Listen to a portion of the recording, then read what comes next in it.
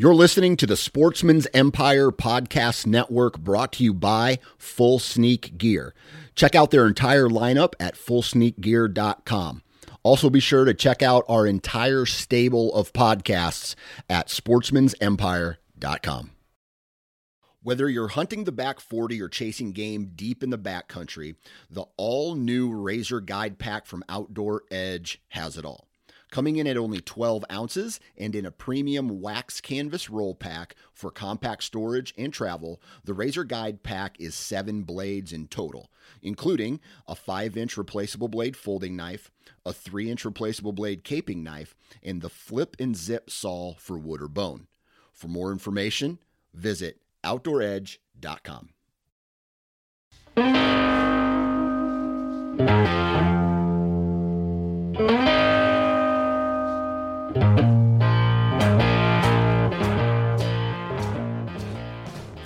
All right, welcome back to the Hunting Gear Podcast. I'm your host, Dan Johnson, and today we're going to be talking with Jacob Coons. Now, Jacob reached out to me, and he's like, dude, I have a YouTube channel where I just kind of compare and review a whole bunch of different products, right? And so we talk about how he reviews his, does his product reviews in the hunting industry, the hunting space. There's two kind of main focuses today on some of the latest reviews that he's done, and that's Puffy jackets and hunting apps, right? So we talk about brands like Sitka and I believe Kuiu and First Light, and then off-brand, like not necessarily hunting brands like Columbia and Eddie Bauer and things like that. Then we start talking about companies like, as far as the hunting app is concerned, we start talking about HuntStand, Onyx. What else do we talk about? Spartan Forge, and then some of the other hunting apps that are out there. It's a great conversation, man. There's a lot we talk about in the space of like direct to consumer, right?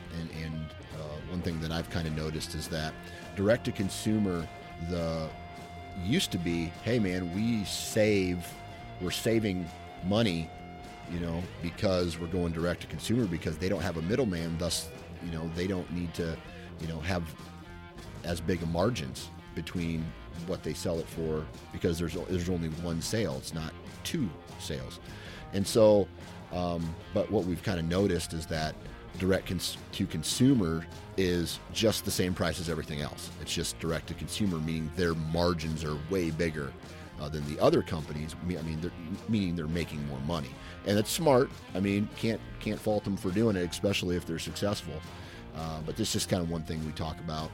On top of that, we talk about how Jacob kind of does his reviews. We talk about what he looks for in products that he's purchasing, or how the products that we want to do, or that he wants to do reviews on. I forgot, we talk about headlamps, things like that. It's a really good BS conversation about hunting gear and equipment. Hopefully you guys enjoy it. Before we get down to the brass tacks, though, we are going to do, what do we got here? Oh, we got Tethered. If you're looking for a saddle, man, go check out Tethered. Tethered is one of those companies that has built a really good community around its product. And they do that by having top-notch saddles, saddle hunting accessories, platforms, climbing sticks. But the community that they've created around their brand really is focused on helping you become a better hunter, helping you become more educated in the world of saddle hunting, and it's just awesome to see. So go check out tetherednation.com. We have HuntStand. We talk about HuntStand today, and where they ranked in his review, and it's towards the top. I think you'll be pleasantly surprised, and all the functionality that goes along with HuntStand. HuntStand, for the value, for the price that they charge to have a membership, and the functionality that comes along with it, the value is just amazing, right? So they, all the maps and all the satellite imagery, you hear us talk about that today. So huge shout out to HuntStand, HuntStand.com. And then last but not least is Tacticam, right? So if you're the type of person who likes to document their hunts, so you can go back and show your kids, so you can go back and show your wife if she didn't believe you saw the Michigan 30-point buck, then and it's just awesome to save that, go back and say, hey, I saw that buck last year, or hey man, I think I'm not sure where I hit this deer. I'm going to review the footage, and then it's going to tell me if I should wait or if I should go back and start tracking immediately. So go check out Tacticam, the new 6.0 version. What do they have that has an LCD screen? It records in 4K. It has image stabilization, and man, that's cool. So go check it out if you're into action cams and things like that. So Tacticam, go check them out. And that's it. Let's get into today's, I guess we're going to call it kind of like a BS hunting session where we talk about puffy jackets, we talk about hunting apps, and much more with Jacob Coons. Hopefully you guys enjoy. 3, 2, 1. All right, on the phone with me today, joining us on the Hunting Gear podcast, Mr. Jacob Coons. Jacob, man, what's up? Not much, Dan. I appreciate you having me. It's I'm just ready for. I mean, I hate to wish for the fall to get here, but I'm just chomping at the bit to get out west or to hunt whitetails or just to shoot, do all that stuff. But things are going good here. Yeah. How about you? I'm doing good, man. It's currently raining. It went from last week to 70s and 80s here in Iowa, just like the perfect weather. No humidity, just gorgeous. You can feel the warmth on the back of your neck type of days. And then now it's back down into the 40s and 50s, and the next handful of days it's going to be raining. And but that only means that when the mushrooms come, I'll be ready for them. Okay. Wow. Yeah, I used to live in Iowa. I've bounced around a little bit. I live in Kentucky now. I know I have a few friends that are sort of in the mushroom game. That's not my game. I haven't played that game. Yeah. But you should play it. Do you have your spots? Do you have your spots marked on your mapping system? Oh, and yeah. Stuff? Well, I don't even trust the mapping systems for my mushroom spots. Okay. They're all right here. They're all in the head. So when I die, they die. I don't share them with anybody. I don't share. Oh, wow. It's crazy. I don't know about you, but a guy will talk about his hunting spots a little bit. He'll talk about, where he's seen a big buck. He'll talk about, for the most part, there are some guys who are just, sealed lips and things like that. But when it comes to mushroom hunting, I've found that the people who take mushroom hunting really serious, they don't share spots. They don't share any information with anybody. They'll clean house, and then it's almost like they're Navy SEALs, man. They go into the woods, and you never even know they were there, other than maybe you'll run across a whole bunch of mushroom stems that have already been picked. But where did you used to live when you were in Iowa? I lived in Davenport. It was right out of college. It was a long time ago, and I had sort of talk about the mushroom game. I was sort of out of the hunting game because I was in, corporate America, and I was thinking about my career and all that kind of stuff. So I was up there. I remember trying to scout some public land, but I was in my early 20s, and when I was hunting, when I would hunt as a kid, there was no strategy or tactics around it. It was like go find a good tree and just sit there all day. And it wasn't until later, as I got older, when I discovered that there could be some strategy and tactics employed, that I got back into it. And so I would say for the past better part of a decade or more, I've been sort of hardcore about, whitetails and elk and just, all that kind of stuff. So. Yeah. Awesome. Okay. So you're now in Kentucky. What do you do for a living? So I'm in medical sales. I work for a small company out of California. And the cool thing about being in sales is there's a lot of autonomy, and I have the whole state of Kentucky and then part of Indiana, and I get to see the beautiful country that we have in this part of the country. So, yeah, I'm in sales, and what do you sell? I enjoy it. It's cancer drugs. Okay. Yeah, and to the health systems across this region, and it really is just about bringing a lot of times people think can be kind of slimy, but really it's just about bringing value to people Yeah. and bringing information. And I learned long ago through, by getting kicked in the teeth, that sales is not about you personally or what your goals are or what your needs are. It's really about the other person and understanding what metrics they're measured on and then trying to align to that. So, so it took me a while to figure that out. But I used to think sales was just bothering people all the time, and it's not that at all. So I really enjoy what I do, and I've sort of stuck with it for 25 years. I'm almost 49, so Okay. I'm getting really old. All right. But And so now, when you were younger, you mentioned you were trying to climb the corporate ladder. Are you making time now over this last 25 years to get out in the woods and do some hunting? yeah, years ago, Dan, I saw an article. I mean, it was Outdoor Life or Field and Stream, and it was about hunting pronghorn out west, and like that sparked a fire in me. And so I, like I said, for the better part of a decade, I've been trying to, I've been hunting whitetails in sort of in a run and gun fashion, but also been going out west. Mm-hmm. And couple years ago, I killed an elk in Montana on a general tag with my bow. And I told my wife then, I was like, I've got to do this sort of thing every year. Yeah. I mean, I'm getting in my late 40s. I mean, in a decade, Dan, it'll be gone like that. I'll be 60 years old, and I'll be like, what did I do with my freaking life? Right. So yeah, I have been making a lot of time because I was in sort of the corporate game, and really that's, I did like flag football or intramural sports and fantasy football and all this other goofy stuff that didn't really mean anything. And then I found hunting again, and now it's like the only thing I really want to do. So, yeah. But I remember coming back in from that Montana trip, and I was like 3 days later, I was like bawling. I was curled up in a ball crying to my wife how much I wanted to go back. It was like a life-changing experience. So, some of us that do that Western thing, we have that sort of experience, and it's like, oh my gosh, I want to change my life around those experiences. So, yeah. Well, that's awesome, man. It's almost like I just got done talking. You're 40, almost 49. I just got done talking with a guy earlier this week who's 28, right?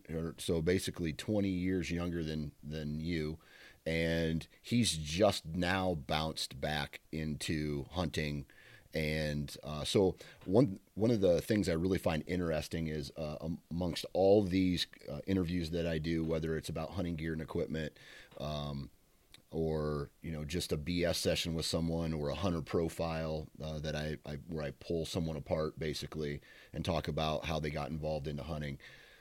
The foundation is that there's this passion, that there's something about hunting and fishing that literally can, like, it just grabs a hold of you and it stays there. It's not like, I don't know, it's not like a football team or let's say a sports team where, well, they're having a really bad year and I'm not going to watch their games next year or whatever because they got a bad year. Hunting, if the hunting's bad, man, I still want to go again. If the fishing's bad, I still want to go again. And there's something about it, and it changes people's lives for the better. And I just wish everybody could experience that. My son he's 14, and he'll say, "Dad, have fun hunting." And I'm like, "Grant, hunting isn't fun." and I think it's the difficulty within it that makes it so rewarding. Yeah. I mean, we've all done difficult things, maybe run, 5Ks or marathons or whatever. And those are cool. But, there's just a different type of endurance with hunting, whether you're hunting whitetails or turkeys or elk or mule deer or whatever. I mean, I know you're on an endurance challenge of your own with mule deer. Yeah. And so, and you're not like going to fold the tent up and go home. You're like, I'm going back out after it. And I know you're going to, that filling that tag is going to be that much sweeter when you do. Yeah. So it's an interesting dynamic, and I wish I would have woken up when I in my early 20s instead of my late 30s or whatever. So Yeah, I'm in the same boat. I'm in the same boat. It sucks that you feel like you've had this wasted time. You've wasted time doing something that you now love, and you didn't know that you loved it as much back then because there was a whole bunch of other things in your life that you thought were a priority, but really were just wasting time. yeah. I mean, life takes you down different avenues, and for better or for worse. And Yeah.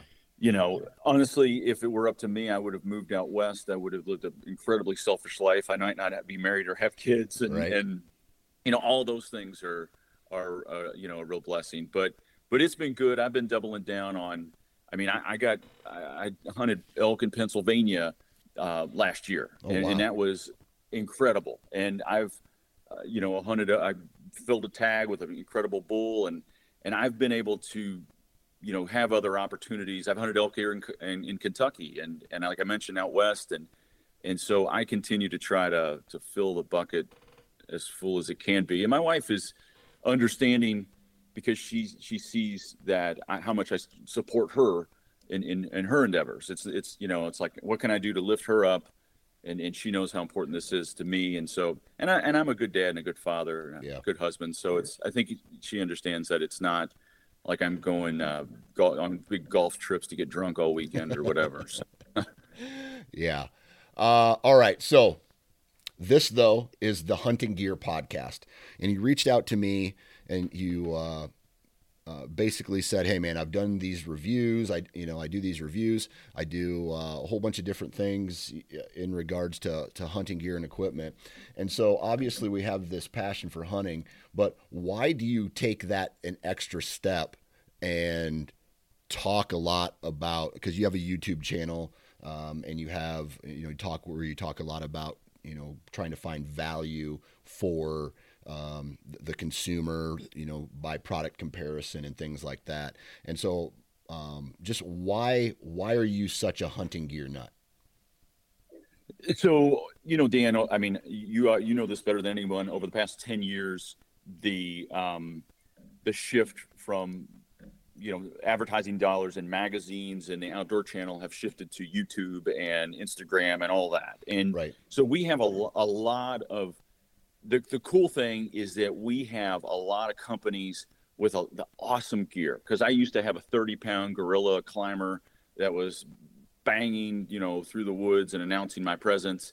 And so, as that has shifted now with our hunting content on YouTube and podcasts and all that, we have a lot more people saying, try this, wear this, do this. And some of this gear is incredibly expensive.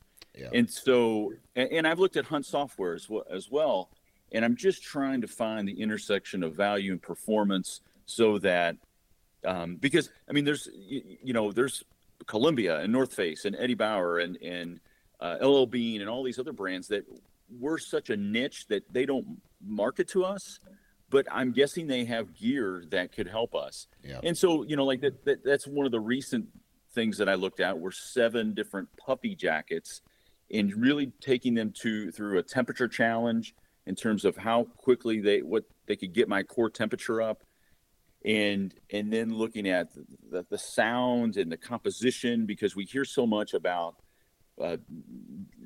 synthetic down and then down fill and down weight, and it can be kind of confusing. And so I wanted to sort of take a look at these different jackets and just look purely at performance. Yeah. And so that was one of the things that I've broken down. We can certainly go into that.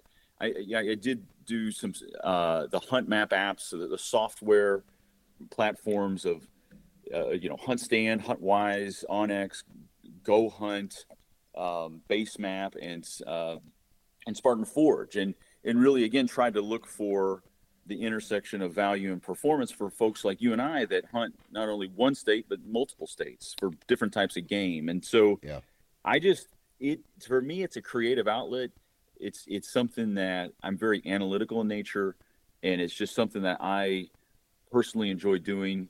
Um, in my free time when I'm not hunting, I'm obviously, like most of us, thinking about hunting. So Yeah. it's really, that's sort of the impetus behind it.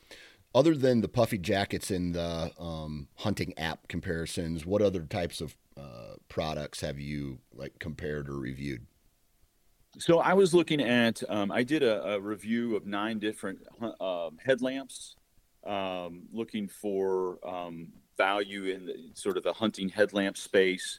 I've broken down 9 different weather apps because there are some real junk weather apps that we Mm. download and we think that they're worthwhile. Dan, one of the weather apps that's free, that it will give you, like, and so like on your iPhone, Dan, it comes with like a weather forecast tool, right? And I have an Android, so oh yeah. oh So okay man, you're like you're one of those oh people. oh. It's like I'm white trash or something. No, the way you said I have an Android, it sounded like you said I'm married. No, Uh, my my eyes are up here, Jacob. yeah, Uh, so we generally have some sort of weather app on our phone, but those weather apps usually just have one forecasting model. And there's a billion different forecasting models, Dan. And how cool would it be to have a weather app that has 6 different forecasting models that you can look at simultaneously, to look at the wind, to look at the temperature change, to look at precipitation. And I'll just share it. Like, Windy is an app that, and there's a couple other ones called, like, that sound very similar, but Windy gives you those different models for free. It gives you the weather cams across the country for free. So if you're traveling to Colorado, you can just, with a click of a button, you can see what the weather looks like exactly in Denver, Colorado, or Lincoln, Nebraska, or wherever. And so, again, I'm just trying to find value for myself, and sort of share it with others. And so, there's junk weather apps like WeatherBug, or, there's other ones that are just looking to take your money. But, there were, of the 9, there were 3 that I really liked, and Windy is one of them. So, um, another thing that I looked at is the performance of merino versus silk versus polyester um, gloves for early season archery, and what I found there was really interesting. So, I just kind of try to find things that are interesting to me, and sort of put that out for the public to consume. yeah. So So that kind of answers it, but I'm going to ask the question anyway, and maybe you can elaborate on it. Why are you doing all this? I think it's more of just a creative outlet, because I enjoy learning about the video editing, and I'm trying to get better at that, and maybe even start recording some of my hunts. I hope to go on an elk hunt this year, and I would love to make a hunt film around that. But it's just purely a creative outlet, Dan. It's Gotcha. yeah, I wish it was more elaborate of an answer, that I'm an evil genius and I'm going to take over the world, and but it's just, when I'm not, like I said, when I'm not hunting, it's fun to dive deep in some of this hunting stuff. And honestly, this is, when I was a kid, I used to, I'm going to get real nerdy here. I used to make cassette tapes about how I would caught bluegill or smallmouth or largemouth bass, like, for nobody at all, just for my own purposes. It was kind of weird, but I don't know. I just like to collect that information, and put it, sort of So organize almost, it and stuff. so almost like what a doctor would do, or is like today is April 20th. I caught 4 bluegill using a Mr. Twister and or a bobber and worm. I caught this, and like so, just like document via voice on a cassette tape. Yeah, yeah, Oh, yeah. that's awesome. And Like journaling. yeah, as when I was in grade school, and I don't even, I had no intention. I don't know what I was going to do with it, but just at that time, it was just, so it's sort of the same thing. I haven't Right. really changed much since grade school, Dan. I guess that's the bigger point I there. haven't matured at all. I'll tell you that right now. I still laugh at fart jokes, or when my sons or daughters, say something really stupid, I'll laugh at it. That's because I'm only one step above ape. Like I'm not very like I laugh at those kind of things. So one thing that comes up in the any purchasing space, right? Any retail space, whether you're buying, especially in our realm, it's the outdoors, hunting gear and equipment. Does through all of the research that you've done on certain products, do you feel that price reflects quality, or do you feel that there are instances where people are potentially getting ripped off? So when I've done these reviews or looked at like the hunt map apps, I know that that's a company of people, each of those six companies that are working hard to provide value for their customers. Mm-hmm. Now, maybe they're a little off target, or maybe they're focusing on a particular niche. And so I don't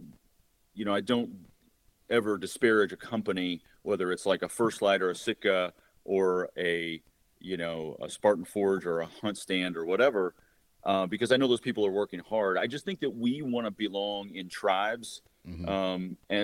I mean, we obviously want to be in the hunting tribe, but you've seen it, Dan, with different hunting gear, the Lone Wolf custom gear or tethered or what have you. And so when we align with those tribes, sometimes we buy with our emotions, Right. and because we do that, we make assumptions about that gear that might be really darn expensive, and Yeah.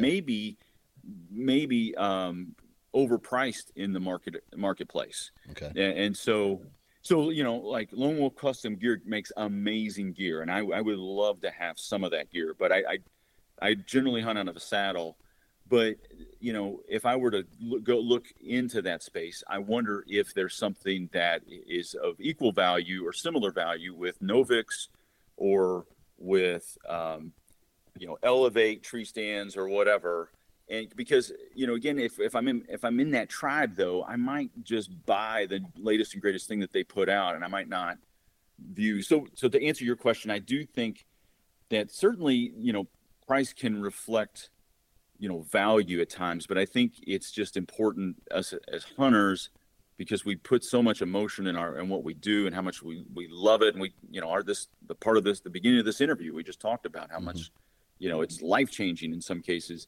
I think that we really just have to have a critical eye to see like what is the value that this piece of gear is going to provide. Yeah. So when I looked at the 7 Puffy jackets, it was a Sitka gear jacket that oh gosh, it was the Kelvin Light, Mm-hmm. and the First Light Brooks Down, and then the Kuyu Kenai, and then it was a Columbia thermoball, and then or no, yeah, I think it was the thermoball, and then there was a North Face jacket. I'd have to look at the sheet, and then an Eddie Bauer, and then and so I looked at those, and like I had my core temperature at 59 degrees.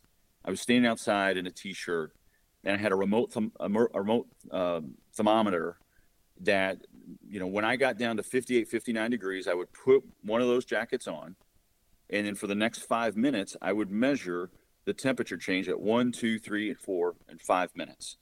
And so most of those jackets got me up to 69, 70 degrees. That the Sitka Kelvin Light got me to 70. I remember the Columbia, I'm sorry, the North Face jacket got me up to 70 degrees, which was really surprising. And then the Eddie Bauer jacket, I think it was the Stratus, it got me to 70 degrees at minute 4 and maintained it at minute 5. And so the composition of all those jackets was widely different. I mean, some of them were natural down plus a synthetic down. Some of them were only synthetic. One of them was 90% down with 10% feather, so it was all natural. And then the Eddie Bauer jacket was a 650 fill jacket. It was 80% down, 20% feathers, and it outperformed the hunting jackets. And that Eddie Bauer jacket retails for $99. The Sitka jacket retails for $359. And so, again, if I'm a hunter and I'm trying to figure out, it depends on what you're doing. I mean, if you're going to Alaska, there may be more value in that Sitka jacket because of, some feature that you like, because it has some synthetic down, or maybe you want a jacket that's only synthetic. And so you want to spend a little more on a jacket that you believe in. But for me, if I'm hunting out west, or if I'm hunting whitetails here and it's a chilly November morning, or I'm hunting elk in September, that Eddie Bauer jacket was on sale for $50 when I bought it. Mm-hmm. It was retail $99. Mm-hmm. I bought it for $50, and it got me to 70 degrees at a core temperature in 4 minutes, and it beat every other jacket that I evaluated. And so to answer your question, sometimes there is, sometimes there, what was it? Cry once, buy once, cry once. Yeah, sometimes that is the case, but other times it's not, and it just depends on the product category. Yeah, and I'll tell you what, the reason that you started doing this is the reason that I started looking outside of the hunting space for some of my clothing options, and it's not necessarily because I don't like the tribalism, I guess you would say, that comes along with, hey, I wear First Light, or I wear Sitka, or I do this, or I do that. It was financially motivated, right? Because I looked at the exact same thing that you did. I was like, man, that's $300 for a jacket. And guess what? I do own that Eddie Bauer jacket that you're talking about, and that is my insulation layer for whitetails and western hunts here in the Midwest and out west. And so wow, okay. And so I can attest that that's a badass jacket, and I can attest because I bought it for $80. I bought it for $80 in an Eddie Bauer store on like a clearance rack or something, and it had a retail price of like $100 or something like that. And so I've had that now for a handful of years, and it's durable, and I take care of it, and I can smush it all the way down to the size of basically a softball, and I love that. But there's a lot of things, and so this is where, if we're talking about value and performance, I get that. I can say that Eddie Bauer jacket outperformed all these other jackets, and it is much more affordable than some of the other jackets. And so my next question to you is, why do you think they're probably all made overseas at some point, right? I don't know any brand that's 100% made in the United States as far as clothing and apparel is concerned. Why do you think Sitka charges that much, or why do these other quote unquote hunting brands charge way more for their product despite being outperformed, but like in this example, outperformed by a non-hunting brand? So, great question. And, I mean, if you read the information on the Sitka jacket, I mean, it's hooded, mm-hmm. Which the Eddie Bauer jacket is not. And I'm going to pull First Light in here. That jacket that jacket never got to 70 degrees. Yeah. The First Light Brooks down, that got to the top most it could get to was 66 degrees. And I'm not trying to bash that brand or that company. I'm just saying that the performance of that particular jacket, I've got tons of Sitka gears, tons of First Light gear. So I'm not, they make great products, but that particular jacket failed miserably. I wouldn't even take it out, that First Light one. But, they have these proprietary blends of down and synthetic, and, it didn't state it, but the noise on the surface of some of these jackets was really loud, and it suggested that there was some sort of DWR finish to it, like a waterproofing sort of finish, because the Sitka and the First Light jackets were incredibly loud. I looked at the decibels of just a stick going across the sleeve. And, And so I don't know why they're so much more expensive. My guess is that they're a for-profit company, like most companies are. And like I mentioned, we buy with emotions a lot of times as hunters. We And belong to tribe. and those companies have nailed that down. They have figured out the whole, hey, you want to be cool? Wear this. And then it's almost like, hey, I'm part of this club, the performance of the actual product. And I'm not saying that just about those two specific brands, because there's other brands out there that in the hunting space that do the same thing. We're cool. Come hang out with us, buy our stuff, and then you'll be cool like us. And that frustrates me. That's a triggering point for me. I would agree, and I look at like there are companies that are tripping over themselves to get into the tent space, to get in other product categories.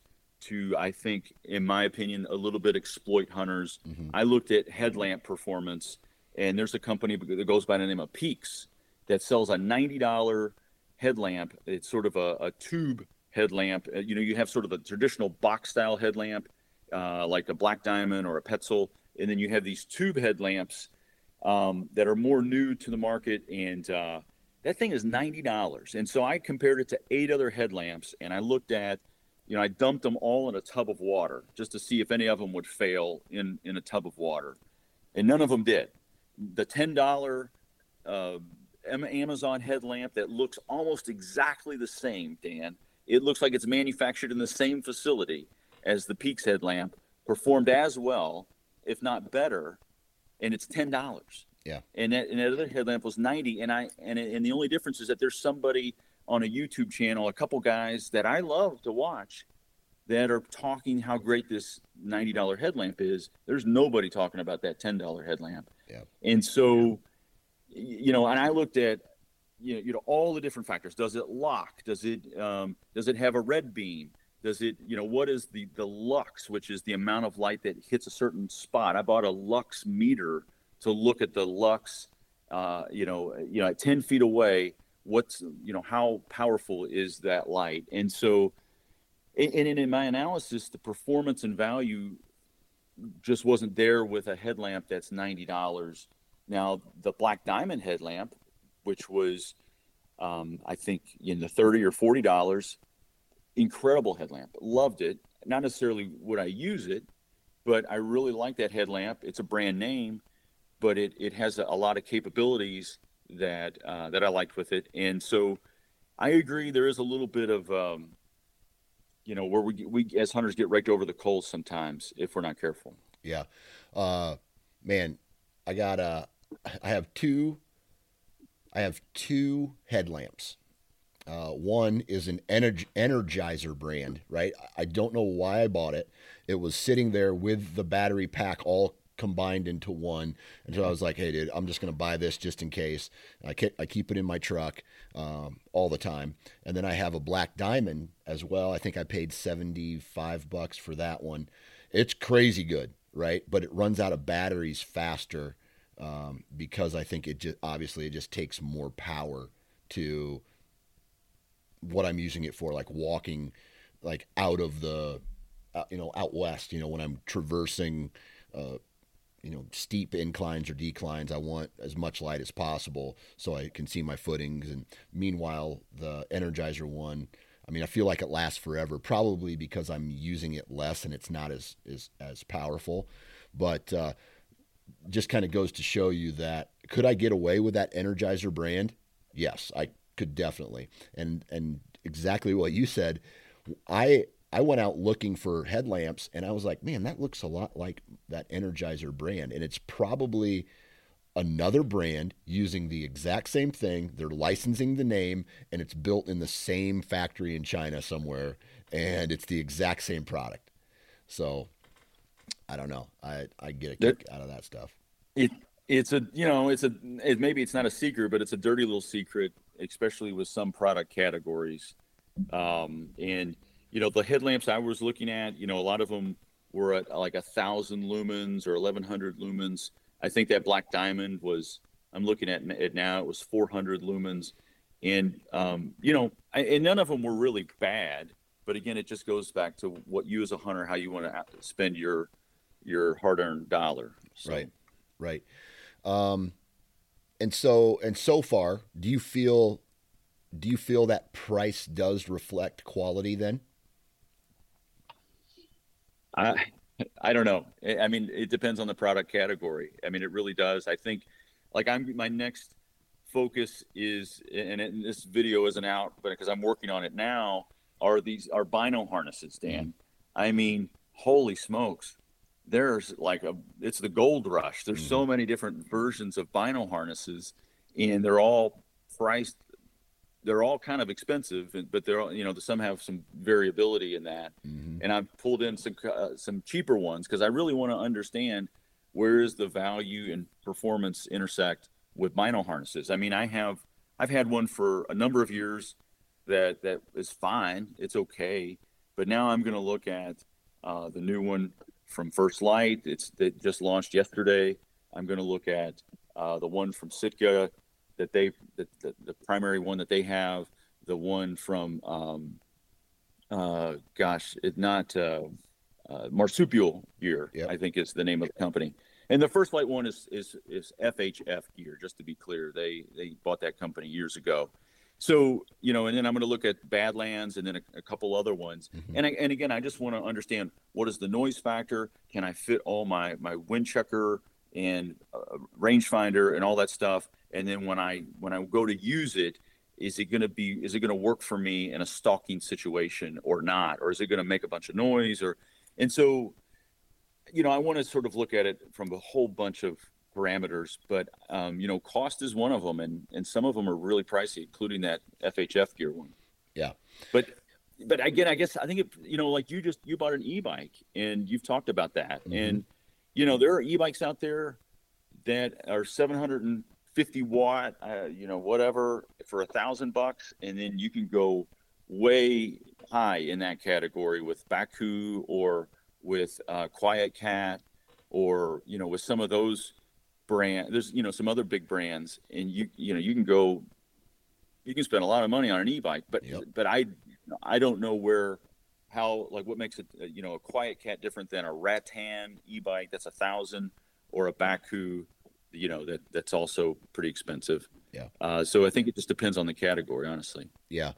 And I'll be completely honest with you, man. I was not going to be able to afford that e-bike if I had to pay full retail value for it. I mean, Sure. I straight up knew guy that worked there. I got an employee discount that's 50% off, and so instead of paying, I think it was like $6,500 for it, I paid $3,500 for it, and Hmm. so that's a gigantic discount, for me, that on a product that I otherwise wouldn't have bought. Now, is it awesome? Yes, it's awesome. Like walking 6 miles and riding a bike 6 miles in like 1/8 of the time. Like up and down, and like when I was in South Dakota this year, man, it's just such a huge deal. I mean, I got back. I didn't see any mule deer, but I still got back there, right? And Yeah. so it was interesting. Now, there is this conversation that every time I talk about this topic, people say, Eddie Bauer, these people may be against hunting, or Mm. Columbia, these guys may be against hunting. I think, man, one of the bigger retailers, REI, or I'm trying to think if it was REI or Backcountry. I can't. It was a brand like that. Basically, came out and was against hunting, right? And so now you have these brands that might be not necessarily for hunting, yet as a hunter, you're giving your dollars to them, right? For Yeah. nothing but added value, nothing but a cheaper product, right? It may perform well, but your dollar's going to a company that doesn't support. Now, we know that First Light is a hunting brand, right? They support hunters. Sitka, they support hunters. Both of those companies donate to conservation. Both of those companies, are a talk the talk and walk the walk type of company when it comes to giving back to the natural resource that we all take away from every single year in many aspects. And so when it comes to making a decision based off that alone, what are your thoughts? It's a really good question, Dan, because I hear you. Like, I think Jetboil, the company that makes Jetboil, Right, isn't for hunting, but right. like MSR is a competing brand, and I think it is okay with hunting or whatever. Mm-hmm. So, and I have a Jetboil, so Yeah. I'm a communist, I guess. But You asshole. but You asshole. yeah, I'm an asshole. So, here's what I would say is, if you bought the Eddie Bauer jacket and you save $300 or a couple $100 or whatever, put that money towards an Sportsman's Alliance Mm-hmm. or HAL, one of those organizations that are fighting for hunter rights in our states where we're getting attacked. Right. So Sportsman's Alliance is out of Ohio. I'm a member of that group, and I would encourage folks to just, if you feel bad about making that purchase from Eddie Power, you know, give some money to Sportsman's Alliance or Hal. Hal, I think, is out west, and because we are under attack Mm-hmm. constantly, and I think yes, First Light and Sitka and Kuyu, they support. They put money back into conservation and those sorts of things. And part of the Pittman Robinson Act is that our hunting gear is taxed, and that money goes into conservation sort of indirectly Yeah. when we make those purchases. But I think that's how I would handle it, because at the end of the day, Dan, I mean, I have limited resources for my job and my income, and as do you, and I just have to make the best purchase decision that fits my needs and my family. I mean, if somebody is really outspoken, like then I guess I probably would try to go a different direction. Like if they were really outspoken against hunting Yeah. and really creating issues for us, then I would definitely avoid them. But like when it comes to some of the brands, I don't know if they've communicated a stance. So for me, I think I'm okay with that. But Yeah. maybe I'm a jerk. So Well, at the same time, man, like at the end of the day, money is the ultimate factor, right? I mean, yeah. it, some people don't have X number of dollars to go buy the the pop. How would I say this? How would I say people don't have the money to buy the Sitka or the First Lights of the world, but they do have the money to buy a product that does roughly equal. Right. I know some conditions, wet conditions, or the actual makeup of the material and things has a play in how things function in the wild. But the Eddie Bowers of the world, it's cheaper, does the same thing. Like how do you say that? Like I don't even know how to say it other than, hey man, it's cheaper but does the same thing, so just buy it. It yeah, it goes back to, I have to buy a new vehicle and sometime this year, and it's like, do I buy American made or do I buy something, that's Exactly. not American made? It's a tough decision, because you have to look at, like, well, what's the durability? What's the, how long is this going to create a lot of problems if I buy this particular brand? And do I want to again go back into that tribalism thing where I Yeah. need to be part of the Ford tribe or the Chevy tribe or whatever? So, I think again, it just goes back to that product category. If Dan, I have a friend up in Alaska, and there's a chance that I may go hunt Alaska in a couple years, and if that's the case, then maybe I might take a more critical look at some of my rain gear, Yeah. or the gear where I'm going, my synthetic, my sleeping bag. I might want something that's synthetic, and I might want something that where I know it's been tested in those environments, and I will be willing to spend more. But if I'm just going to be going, walking 100 yards into the woods to hunt, some farm, or if I'm hunting, run and gun here in Kentucky, or even in, the mountains of Montana, I feel like I can, be okay with something that's not built for the most extreme weather and situation. Right. Um, so I think everybody has to sort of make those decisions based on their personal situation. But it's a tough question because again, we want to support hunters, we want to support hunting brands, people that build into us. I mean, they create incredible hunting content, which I consume. Yep. So it's there's sort of a give and take there. But sometimes it does seem like the prices are a little out of whack, Yeah. and so we have to vote. We have to vote with our dollar to say, hey, that's not an appropriate price. Right. And that's the only way we can do it.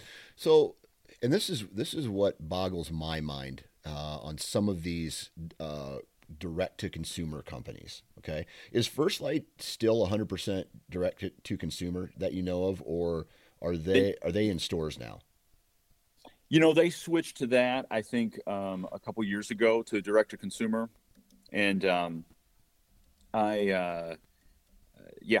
So I think they are, Kuyu is obviously Yeah. sort of the original DTC. And then, but I think Sitka is in Cabela's and Bass Pro Shop still. Okay, yeah, I know Sitka isn't, but so this is what blows my mind about brands like Kuyu and First Light, right? And then you compare Yeah. them to, let's just say, a company like Sitka, which is not direct to consumer; they sell in retails, right? And the whole thing is the whole motivation of direct to consumer is to, like, hey, there's no middleman, right? We're Right. selling our product directly to you, and therefore the attractiveness is our margins don't have to be, our final product doesn't have to be as expensive on a consumer level because we're not having to resell it again to make our profit, right? Hmm. So, Yeah. but what I've started to find, and this is especially in the hunting space, that that's not the case, right? Their product, like Kuyu's product and First Light's product, I would say are at the same price point as those two companies are direct to consumer as a Sitka lineup. And you can say this about any category in any brand. Trail cameras are another one, right? Where the price for a direct to consumer is like the benefit, there's like a risk versus reward. The risk is if I buy direct to consumer, something doesn't fit, I have to send it back.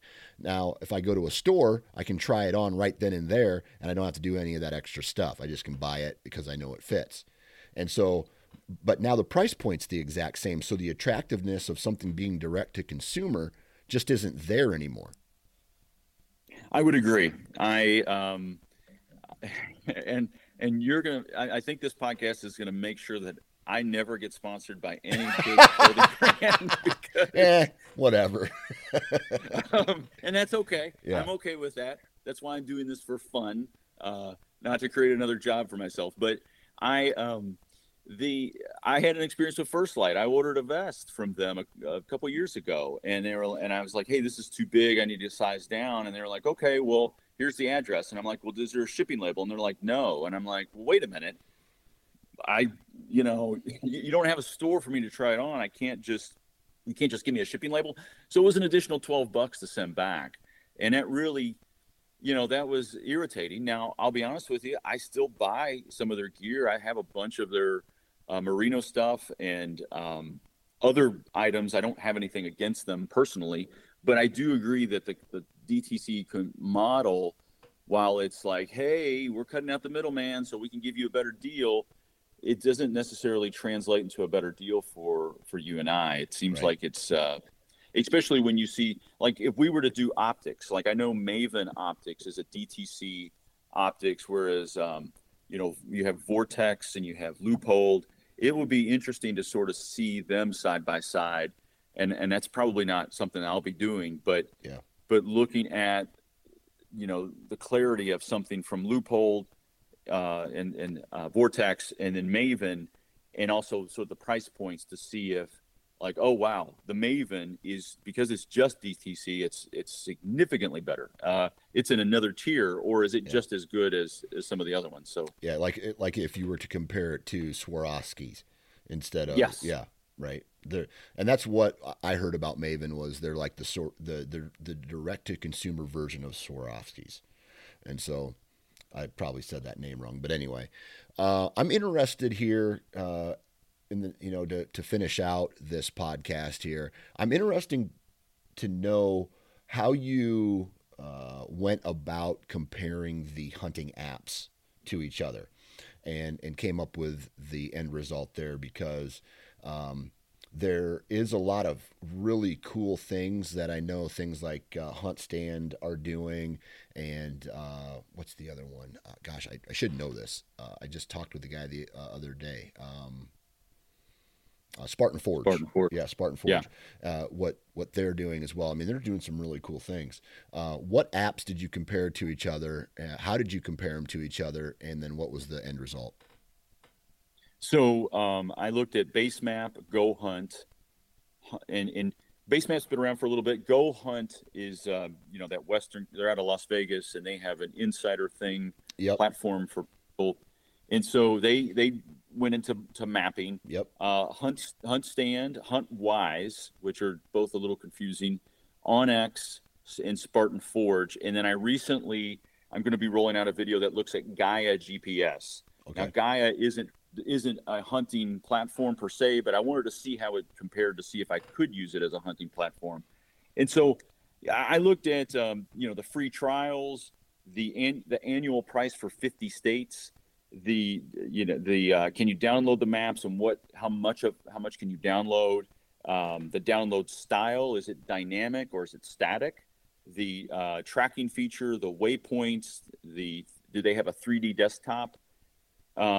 I looked at all the layers, and on my Instagram profile, Dan, I have cheat sheets for pretty much every analysis that I've done, so that you can print it off and see everything that I've shared and studied. So, because this, the mapping thing, there's so many layers with some of these platforms, like it's extensive, and so I looked at and I gave each layer a rating. I gave I looked at the waypoints and gave that a rating, and I looked at the type of topo mapping or topographic mapping, and I looked at the tools and gave that a rating as well. And so what was interesting is that some of them had and again, I guess I should state this. I was looking at it from the standpoint of someone like myself that hunts many states locally in the Midwest or South, and then somebody that goes west. Right. Can I use it for both? And so, the final scores, and I'll just share them right now. I mean, I'll start from worst to first. Let's see, coming in last, and this was, I'm not trying to disparage this company, but Spartan Forge came in dead last. They scored a 32 out of a possible 80. Now, I know they've made some updates. They've added 3D desktop. They've added a shading tool. They have 3D now on their handheld. But at the time, they didn't have that. Mm-hmm. And they don't have hunt units out west. I think they're starting to add that. They didn't have a lot of things that the other platforms had, and so they finished last. Out of curiosity, did you compare the forecasting? Because I think the main feature that, or what they advertise on Spartan Forge, is the deer movement forecasting, kind of like DeerCast, and I think Hunt Stand has some stuff like that as well.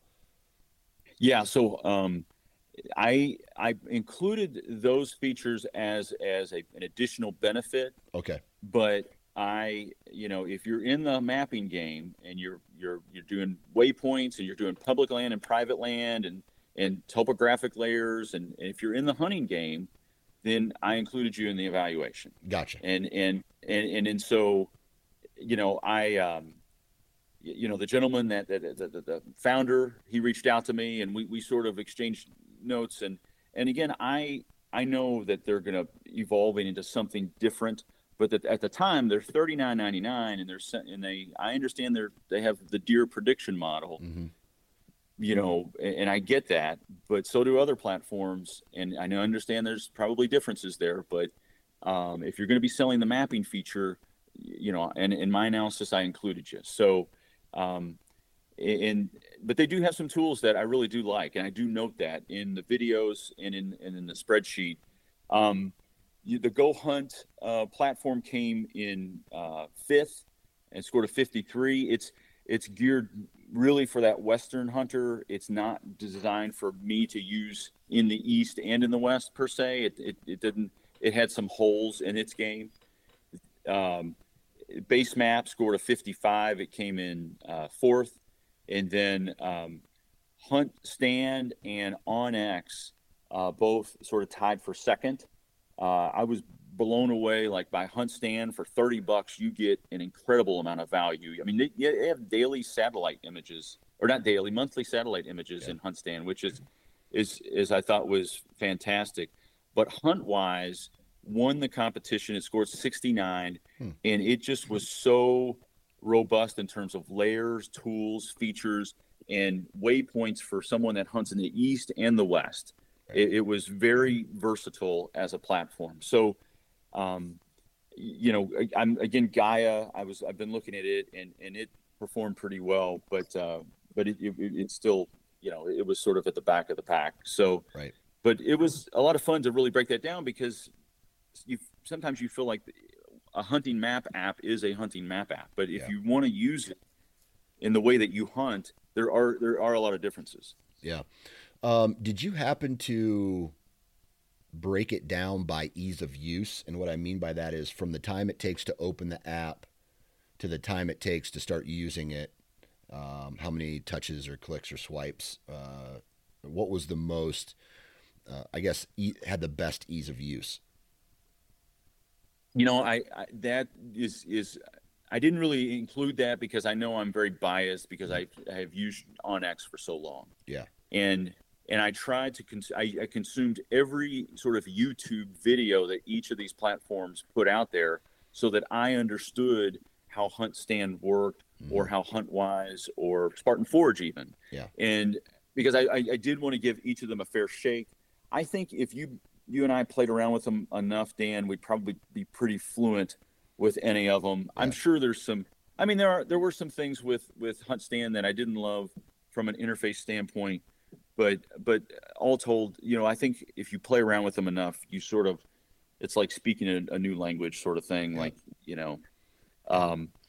so they all did, they were all pretty user friendly in that capacity. Gotcha. Cool. Any interesting finds in that study that you're like, holy cow, this is cool? With the mapping? Yeah, the mapping apps. Well, some of them have a full tilt 3D, and some of them only do a 30-degree tilt when you're doing 3D. And I thought that was kind of interesting. The base map doesn't allow you, and this is going to hurt you, Dan, but base map doesn't have 3D on Android devices, only on Apple devices. Sons of bitches. So, those sons. I know. Oh, all right, whatever. They don't even have BaseMap doesn't even have 3D on the desktop. They just have it on your Apple phone, which I thought was sort of backwards. Huh. But I think there's. I'm trying to look through some of my notes right now because it's been a while since I did this one. But the BaseMap didn't do really well, but they did have this feature where it's sort of like a rangefinder. Like let's say you're out west and you see a shed across a canyon, or maybe you shot, a bear or something across the canyon with your rifle. You can use the rangefinder tool on the app, lock it in, and then it'll create sort of a trail up to it on your app. Oh, so cool. that you're like, now it might not be the best route, but it gives you like, okay, now as I hike down the canyon and back up, I can look and see, oh, I'm 100 yards away from that shed antler or my buck or whatever. Yeah. And I thought that was a really neat tool. And I think we're going to see more and more of those things integrated with all the platforms. It's like a lot of things, what once was really new and innovative, eventually all of them will have and adopt, and then the baseline sort of goes up. But I thought that was a neat feature. Yeah. Let's see here. One of the last questions I have for you is, after doing all these reviews, have you learned anything about maybe yourself and how you make purchasing decisions on your hunting gear and equipment, and how uh, that could translate into things that others should keep an eye out when making hunting gear purchases? I was so hell bent on buying a new bow this year, Dan. Mm-hmm. I have a Hoyt Vector. It's 10 years old, and I was hell bent on buying a new bow. And I just was like, I'm going to get one. I got to get one. I have to get one. It's the technology is so different. And yet I shot incredible with that bow last year. And I decided, I talked myself off the ledge and bought a new sight pin that has third axis adjustment. And then I bought new cables and strings, and it shoots lights out. I bought a few years ago, I bought a bow press. And so what I would just encourage everybody to do is just step back and think about, like, instead of buying a new bow, maybe buy a bow press and become your own bow shop. And then you can have a bow for, a decade that shoots lights out, and you don't have to sort of quote unquote upgrade because, there's a new Matthews or a new Hoyt or whatever. It's if you shoot well with it, and if you try to get yourself out to longer distances, you'll figure out what you're doing wrong with your form or what you need to tune. Then you can save yourself some coin. And again, like we opened up this interview, spend money on tags and going out west, right, and experiences, and not $2,000 on a new bow setup. So yeah. So I would that's sort of what I've learned about myself in terms of it. I talked myself into it unknowingly, and then I had to talk myself out. Yeah. Gotcha. All right, cool, man. Well, we're gonna close her down here. Any other cool bits of information you'd like to share with the listeners of this podcast today about the stuff that you've been doing? I'm on Instagram. It's J_Coons_hunts. That's the same tagline for YouTube, J_Coons_hunts. If you go to my Instagram page, there's a link in my profile, and you can find all of the research sheets there for free. You can find links to the YouTube channel.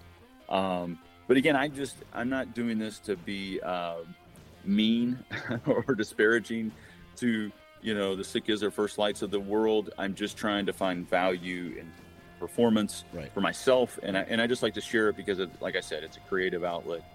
But yeah, I appreciate the opportunity to talk about this stuff, Dan, and hope to have, continue to pump out more stuff as I find things that are interesting to me.